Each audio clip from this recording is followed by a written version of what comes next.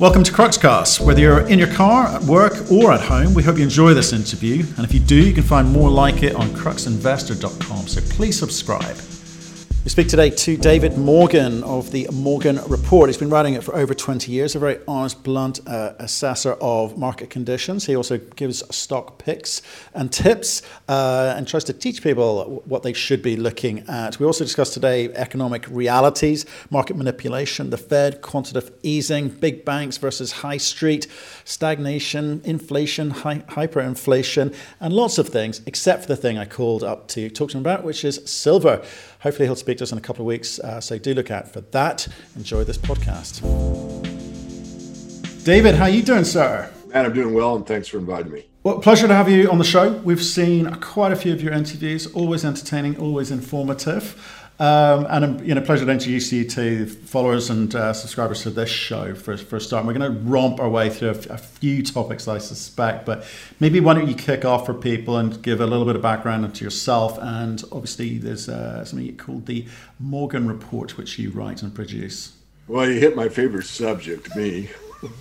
So I'll try to be brief, but don't. I was 11 years old when the coinage changed. So I saw silver go from 90% coinage that was paid up 25 cent a week allowance back in 10 years of age, and it changed. So that kind of made my interest level go up. Like, wow, this can't be worth, the old one can't be worth, it's got to be worth more than the new one. And so I pursued it from there, and I read the, guide to investment or careers in the World Book Encyclopedia that I had, and I actually read not the entire encyclopedia, but a great deal of it. And I wanted to get into the financial field. It just fascinated me that you could invest and eventually make a living as an investor. I thought, wow, that's interesting. Because I like the idea of what I call the American model, nothing against the UK whatsoever. And it's just my take on it, but basically entrepreneurship, where someone's got a good idea, you can help that family member or that entrepreneur bring the business to fruition. And if it's successful, you all share in the profits. And I thought, man, that is so cool, So I got on this business bent. My dad was like anti-stockbroker at the time. He'd lost a lot of money in the market. And so when he said, what do you want to do? I said, I want to be, in finance. Oh, you're not going to do that. So went back to the career guide from the encyclopedia, looked it up, and saw airline pilot looked like the way to go. So I started flying when I was 16. By the time I was 19, I had every rating you could get, including an instructor rating. I was at Cal Poly getting a degree in aeronautical engineering, and I taught flying. So I taught the dean of architecture to fly, his wife, a few other, here and there. I had about 6 students. And then every summer when I came home, I would go to the flight school where I started and be a flight instructor there. So I built up a pretty good book of hours. And I got into the military side of the aircraft industry out of school, but my heart was always in finance. So one day, sitting in the back seat of the test pilots, and here I am like a 22-year-old kid, and these gods are sitting in the front seat waiting to do engine runs on the B-1 bomber. One of them whips out this financial newsletter and starts reading it to the other pilot. And man, my ears were like this. It's like, what? And here's like inside information on the economy. And this is like everything I want to know. So that introduced me to the newsletter industry, which in those days was snail mail. There was no internet. So I got involved with that at an early age and saw an alternative view, or what I call the real truth about the economic scene, how the banking system works, and on and on. I did a self-study, and I just basically always was into markets, even from an early age. I started trading stocks when I was 16. So I think that's enough of my background. I'm very passionate about it still. Once I discovered fractional reserve banking, I realized what a scam it was. And, when I used to tell people that the Federal Reserve was a private corporation held primarily by European bankers, I was, as a metaphor, spit on, excuse this, grossness, but no one believed it. With the advent of the internet, of course, it's easy to prove, but back in the early days, when you said something like that, you were definitely a lone wolf. So things changed. I left the aircraft industry and started actually private consulting in a little bit. And I worked for a certified financial planner. Didn't like it. I saw too many restrictions and pushing products I didn't really believe in, but you were told this is the one to get going, kind of thing. So I basically went independent. and have been that way ever since, and started my passion, which is to write a financial newsletter back about 22 years ago now. And it was a pretty tough go at the beginning as far as getting subscribers, paid subscribers, but it happened. And it's gone up and down since then, but certainly we're back on the positive side, and still very passionate, still of what I do. So very long background check, but there you go. That's fantastic. Gives us some color.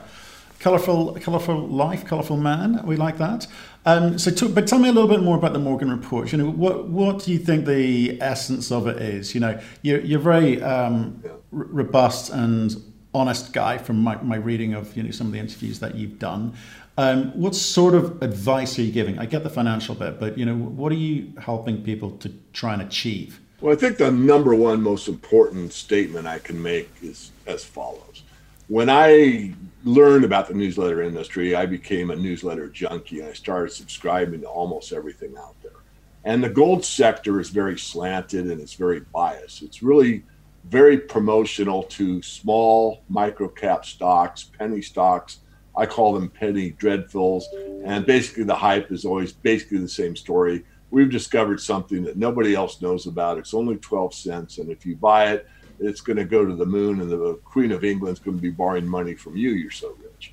And of course, I'm exaggerating somewhat, but that's the spiel. It's like, So what I discovered by trial and error was that those stocks almost always go to zero eventually. They're usually pump and dumps, and there's no validity to these most newsletters.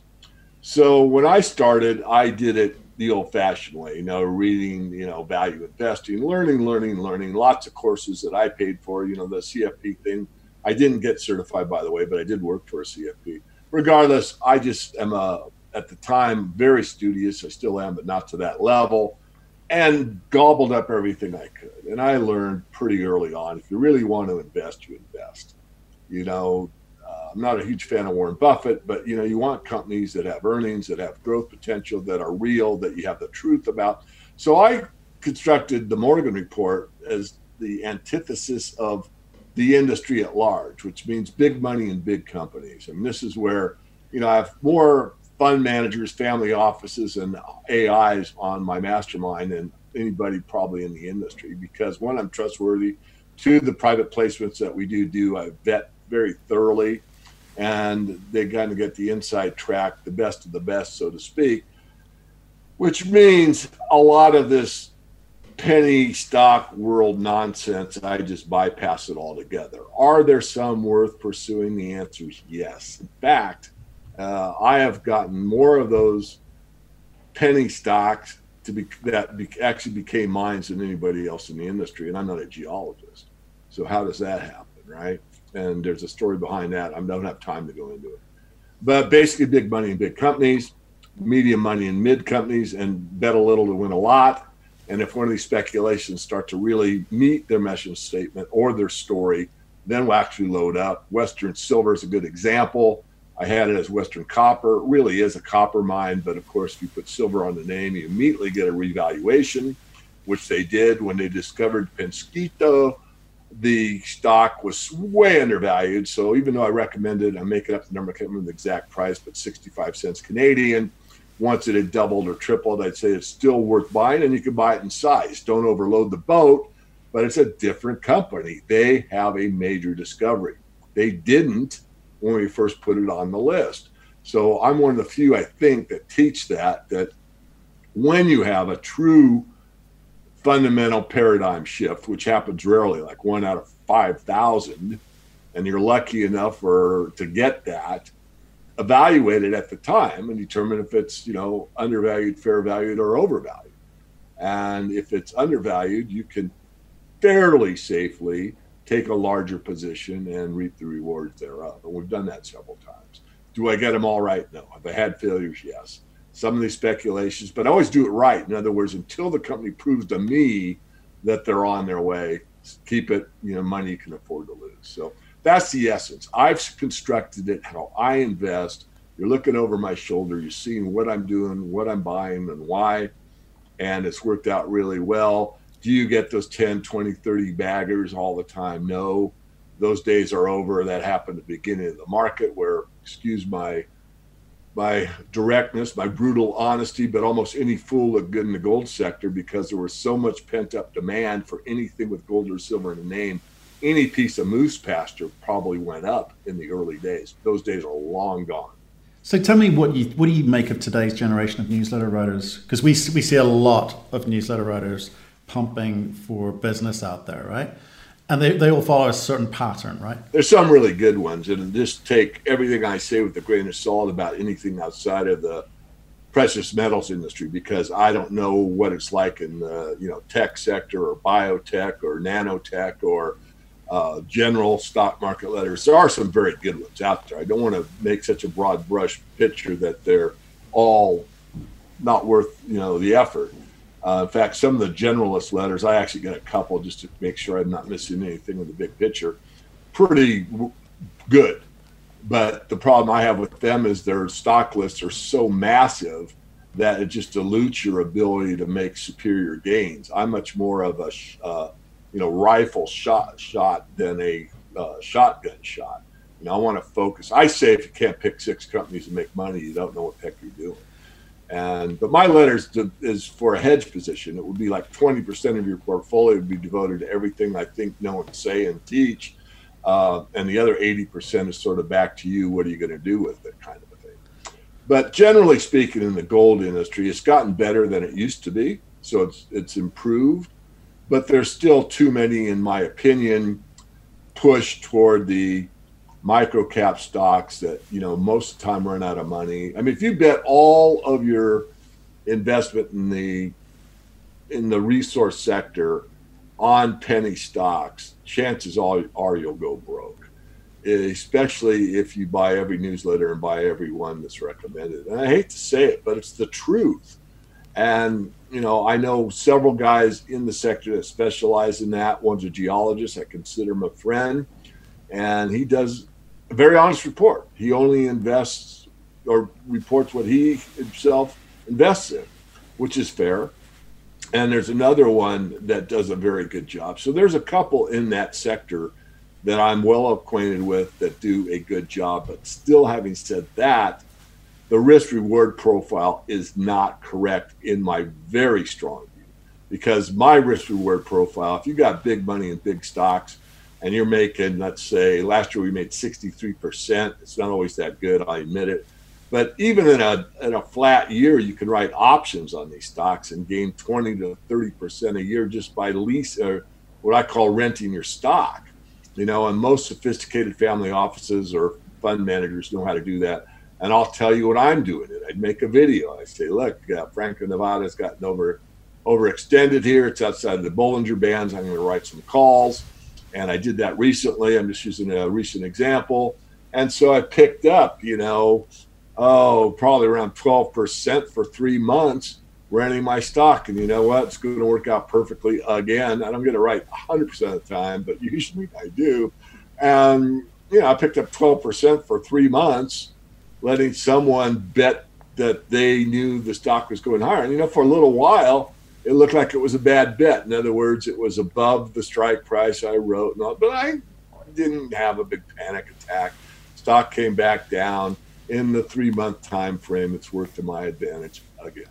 Here's a question for you. I want your view. You've got to have a view on the macro to be able to kind of dig down and make these sorts of investments. So there's a phrase or saying here, which is you can fool some of the people all of the time and all of the people some of the time, but not all of the people all of the time, right? So I don't know if you have that in North America. You do. Okay.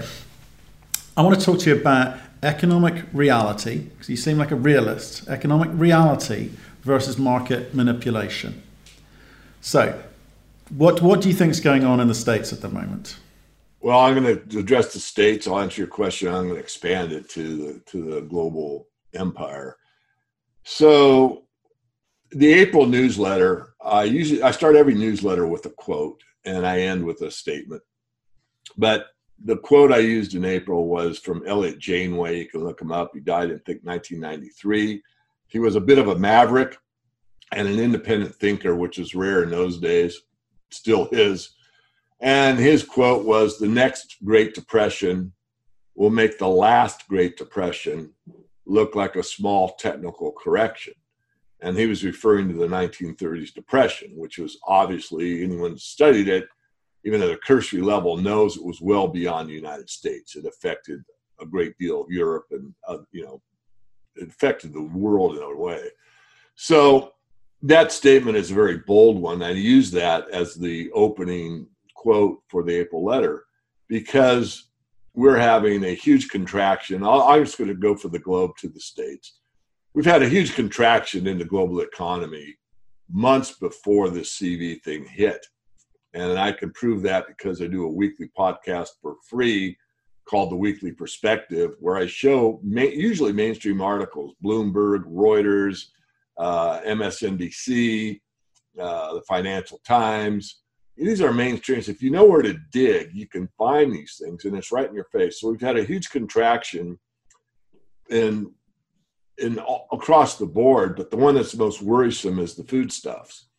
We've seen a great contraction in food supply, partly due to the locust infestation throughout Africa, the swine situation in China, where they've killed off many, and the United States, flooding through the Mississippi Valley that took out about a third of the plantable land because it was underwater.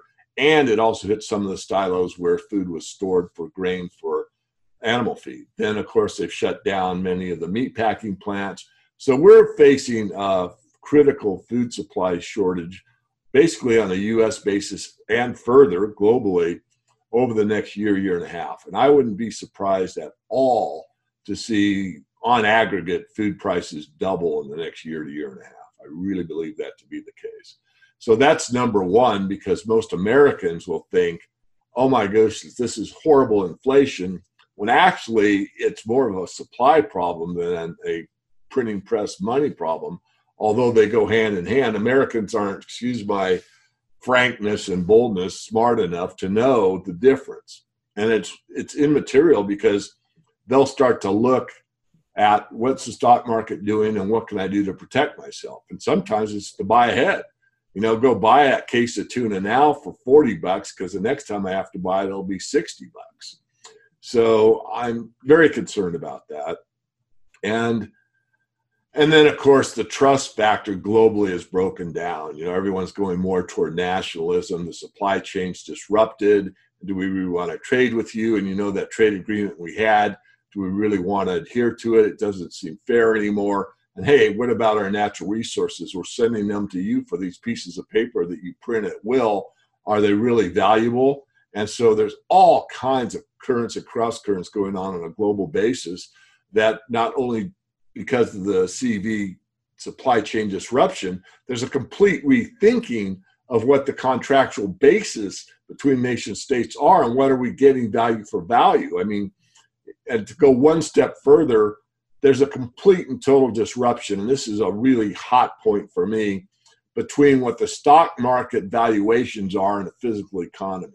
There's absolutely no relationship, except for specific companies, between their stock price and physical economic activity, which is really upsetting because people are so mind controlled that they think if the Dow is good or the S&P 500 is good, then the economy is good, and nothing could be a bigger lie. It used to be true. I mean, the Dow theory was valid at the time. I mean, the transportations validated the industrials. You knew that industry's doing well and they're transporting those goods with rail and trucks and et cetera, and it's moving, production. I mean, as an Austrian, or mostly an Austrian, I mean, wealth isn't gold.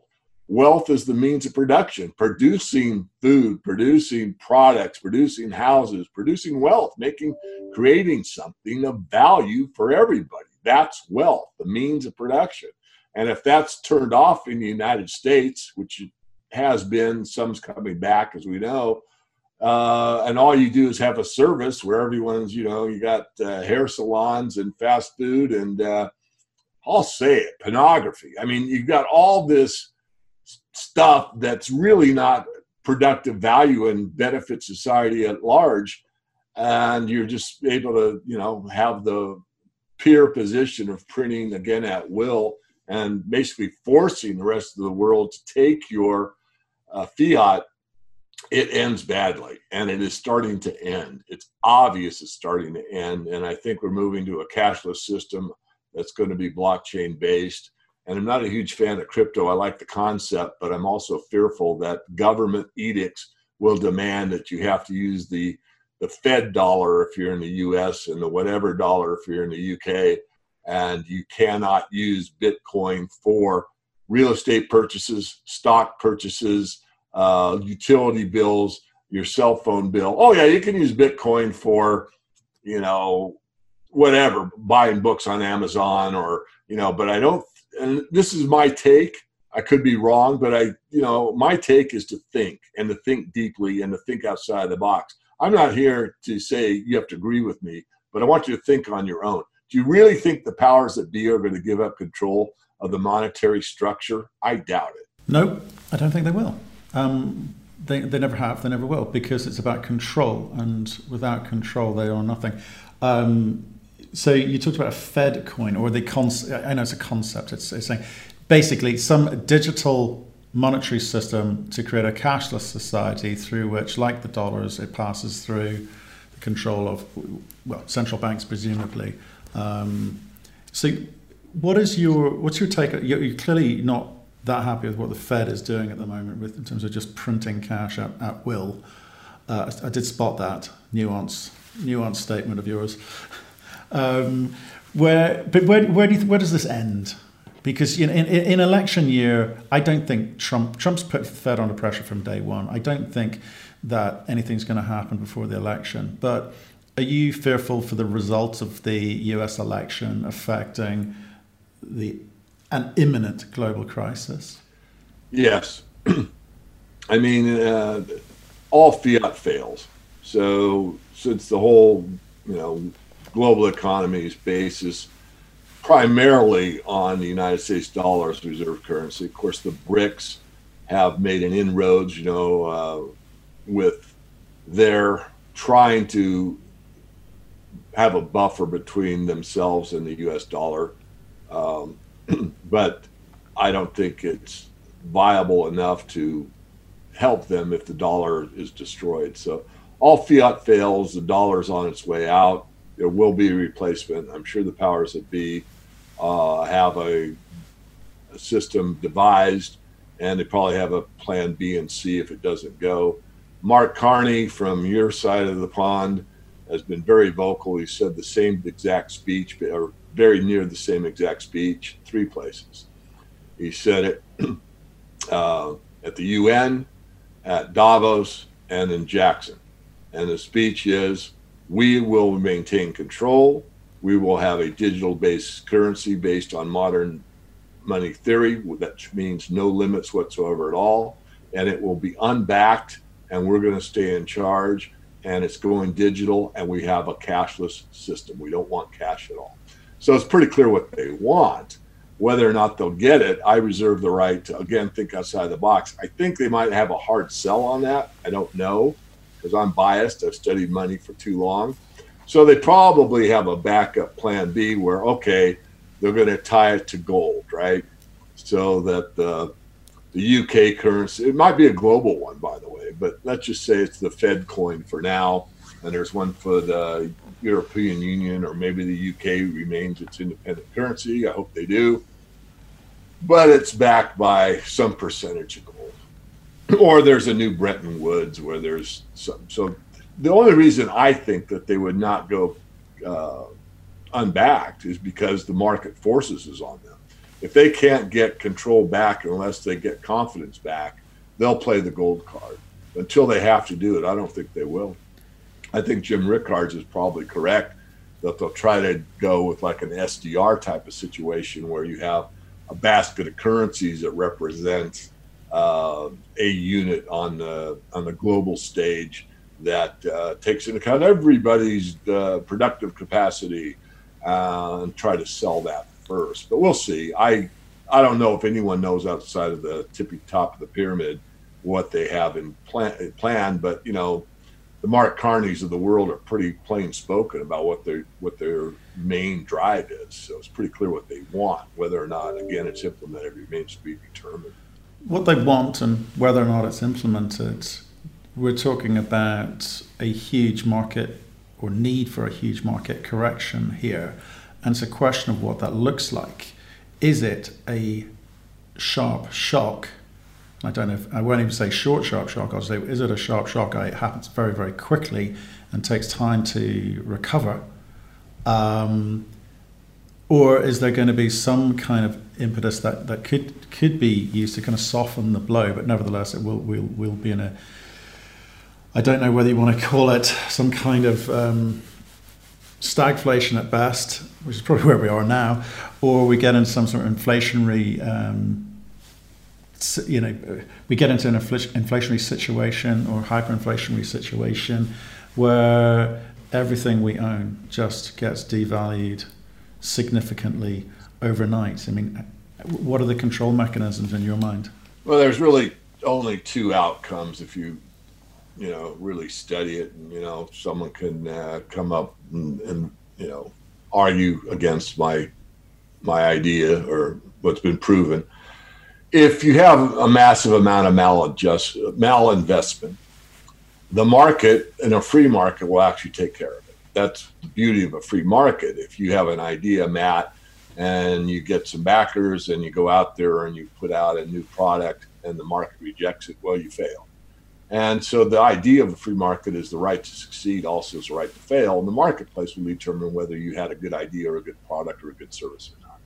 And that balances itself. So you get an up and down and up and down. Generally, the general trend is up because we are inventive, and the idea that you had that failed might just spark you to get more energy and say, you know what, I got so close. If we do this, this, and this, it's going to work. And you get another group to fund you and you put it out and doggone it, you're right the second time. That's the free market.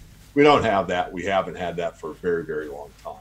I mean, there's a few examples here and there that are probably quote unquote free market, but it's a rare event. So in that case, the malinvestment gets washed through the system. You get what's called the business cycle. You get rid of the bad stuff and you rebuild. We have usurped the free market system a long time ago. And anytime we get any kind of a downturn, the Federal Reserve comes to the rescue and rewards failure. They pay off and reward entities that should fail, that should go out. Yes, during the 2008 crisis, there were some investment banks that went down. But if they all went down the way that it would have in a free market, it could have taken down the whole economy. I'm very, mixed feelings on this because on one hand, my ideology says it should have happened because that's really what's right and fair. The other part of me says, you know what, if it really went to that level that it might have, it could have destroyed the economy. So then the reason it got to that point was because the system kept coming in and rescuing failure again and again. And the Resolution Trust Corporation in the 90s, with all these bad real estate loans, came and rewarded failure. If they would have let that real estate settle down and, some places were 10 cents on the dollar, some were 50 cents on the dollar, some were 75 cents on the dollar, and the market came in and took care of it and cleaned it up, 3, 4, 5 years later, it's back on track. And yeah, people that made bad decisions paid the consequences of those bad decisions, but the market cleared it and you move on. No, from earlier than that, that's probably a good starting point. And so now, Matt, the truth is there's never been an unbacked, meaning a fiat currency, that has not gone the route of an inflationary depression, which means it will soften the blow, which it has. It softened it in the 90s, as I just outlined, in the 2008 crisis, which even the mainstream calls it, because they're able to continue to print fiat that people believe in, and this extra currency goes to the top tier primarily, but enough filters down into the middle class, which is getting wiped out here in the United States, and the poor to eat, have some entertainment, go about their lives and survive. And now it's getting to the point where that isn't going to be the case via the food situation I've already outlined and other factors. So there will be an inflationary depression. The problem is, back to food, that it will be a stagflation. That term had to be invented in the 70s because Austrians like me would never admit that you could have inflation and deflation at the same time, but you can. And what will happen is people will say, I'm not getting enough money to feed my family. Food prices are climbing too high. I need more. My welfare check should go up. My Social Security check should go up. My pension should go up, or the equivalent in other jurisdictions. And this probably won't happen because the pension plans are broke, the government's broke, a lot of employee benefit plans are broke, a lot of corporations are broke. And so you're going to get this squeeze, which will be deflationary on a personal level. But at the same time, the printing presses keep flying off money. Remember, during the Weimar Republic, the cry all the way up was there's not enough money. Well, of course there was enough money, or I should say currency. There was not enough currency. Well, there was. It's just that it didn't satisfy, it didn't have any value. I think that's the road we're going. I don't see a hyperinflation. The bond market is a great balancing mechanism because if we can't trust the U.S. Treasuries, we're in a world of hurt. And I don't trust them at all. I mean, we all know that they could, in theory, be paid off in dollars that are so worthless that they don't have any meaning. If you go back to the Weimar Republic, some people that had fully paid whole life insurance policies that they worked 30, 40, or 50 years for, by the time they cashed them out, bought a stamp to mail a letter.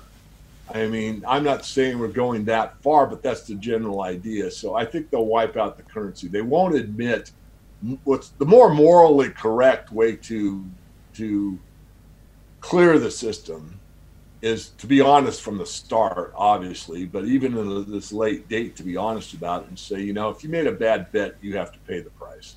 All these investment banks that made all these stupid ideas, these stupid bets, these stupid programs, all these derivatives, you're wrong, and you have to pay the price for being wrong. That's the morally correct one.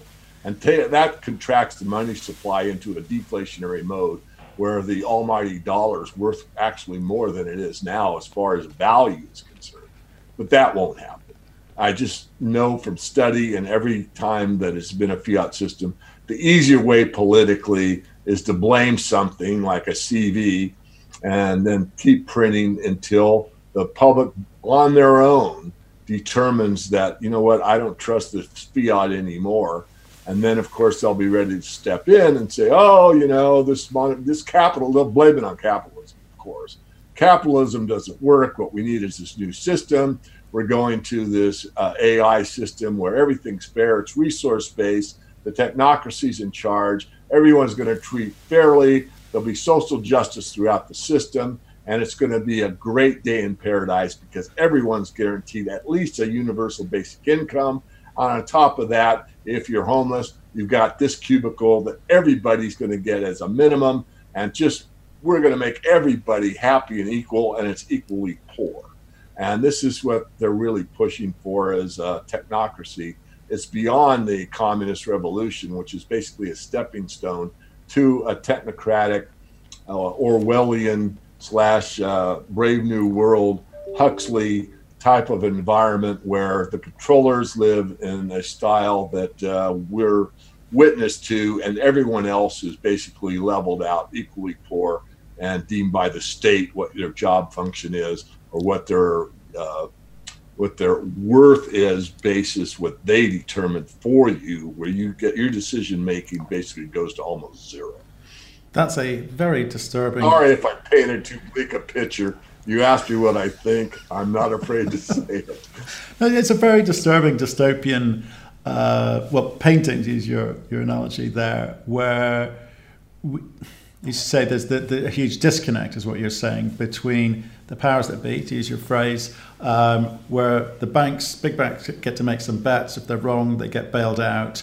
But if it all goes well, they make a lot of profit, and there's a huge disconnect between the populace, the people. Well, we've seen it in the United States. I think there's some underlying anger and has been brewing up for some time. And, I'm not going to talk about necessarily just, it's not necessarily about race, but it's about jobs and job security, and sort of knowing, well, feeling a little bit safer about the future. And I just don't think we're not seeing that in Europe when we're looking over at the US at the moment. It feels a very angry nation at the moment, and I'm not quite sure what can be done. Yeah, I don't know, Matt, at this point. I mean, if you go back to the initial ideology, that was pretty much implemented. It's the same rules, laws, and accountability for everybody. I mean, if you go back to the foundational ideas, the highest place you could be in the United States, and the UK was very good at common law. I mean, from the Magna Carta on. So, we're kind of tied at the hip in some ways. But the idea was that citizen is the top. President works for the citizenry. Vice president works for the citizenry. Congress represents the citizens. The Senate represents basically the state's ideals to that governing body. So nothing was above citizen. Of course, with the same rules, laws, and accountability, it meant nobody was above the law. So if you were a senator and you broke the law, your punishment would be the same for the breaking of that law as it would be for somebody that's a carpenter that did the same crime. Same laws, same accountability. That's the way it was supposed to be. It's been distorted, twisted, and, taken over really by a corrupt system at all levels. I mean, Jefferson was pretty clear. If the judiciary is not independent and the judges are, and these are my words, said if the judiciary is compromised, forget it, you're done.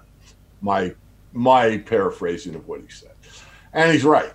So you didn't have really three branches of government. I could go on and on. The point being is that the system is so corrupt that if we had those checks and balances and the same rules, laws, and accountability presently, we could correct the system. I am not that optimistic we can get it back, although there are ways to financially protect yourself, and it's not over yet. I don't want to paint such a bleak picture. I'm telling you how I think today. I mean, maybe, just think if the AI was actually based on absolute truth. If the artificial intelligence was smart enough to say, wait a minute, you guys are feeding me biased data. Here's the truth. Things that are bad do have to fail. And that type of thing, might turn on them. I mean, I'm not trying to be funny. I've actually thought of this. So it's not over. People have the power. I think that's the main crux of my argument and others, is that we've got to wake up. If everybody, for example, I don't know what example I can use in the UK, but if there's some really do-badders out there in, let's say, the pharmaceutical industry, and enough people, let's say 80%, didn't buy their product, that's money is power on both ends. And we are the consumers. And if we boycotted a product or two products, or, and got together and said, this entity is just evil, we're not buying anything from them. Believe me, that's a lot of power, but it's hard. It's hard to get 3 or 4 people to agree on anything, and that's by design. I really think that part of the major plan is to, divide and conquer and make sure that there's this red, blue, and black, white, and, Tory and, labor and all this stuff that goes on to make you waste your energy. I mean, it's humanity versus the power elite. It's us versus the banking elite. And we really do have the power, but we don't think so or know so. And for us to combine forces and just look at each other as brothers and sisters and come up with an idea that isn't really that difficult to implement, but it's just how do you spread the word and not get in an argument. Well, I do it, except you're Republican, so I'm not. All this. I tried to. I was very young, and I decided this whole left-right paradigm is an excuse, is an analogy, and it's been used by many. But it's left wing or right wing, but it's attached to the same bird. It's really a hoax. Do you know what? I wanted to talk to you today about silver and investing. I think we've kind of run out of time here, so I've got to get on to the next one in a second. But would you come back on and talk to us about silver and investing? Yeah, in fact, Matt, sorry to interrupt, but I'm really working on a few, I think, potential vectors in the silver market that are going to be monumental. So actually it's probably best that it worked out this way, because I've got some deep study to do when I'm out of town for a 2-week time frame. I really want to dig even deeper than I have, and I think I've got some vectors that I want to verify my hypothesis, and I think we could come back after that and I can really give you some solid ideas to think about in the silver market. That's fantastic. I would be delighted to have you back on again. I think it's been a nice introduction. Feel the passion, feel the energy from you today. So thank you for your time. We'll speak to you again soon. Thank you so much. Thank you for listening. If you've enjoyed the interview, why not subscribe to Cruxcast or our website, cruxinvestor.com, and of course our YouTube channel, Crux Investor. Plus you can catch us most days on Twitter and LinkedIn. We really love getting your feedback, so please keep it coming, and we'll speak to you again soon.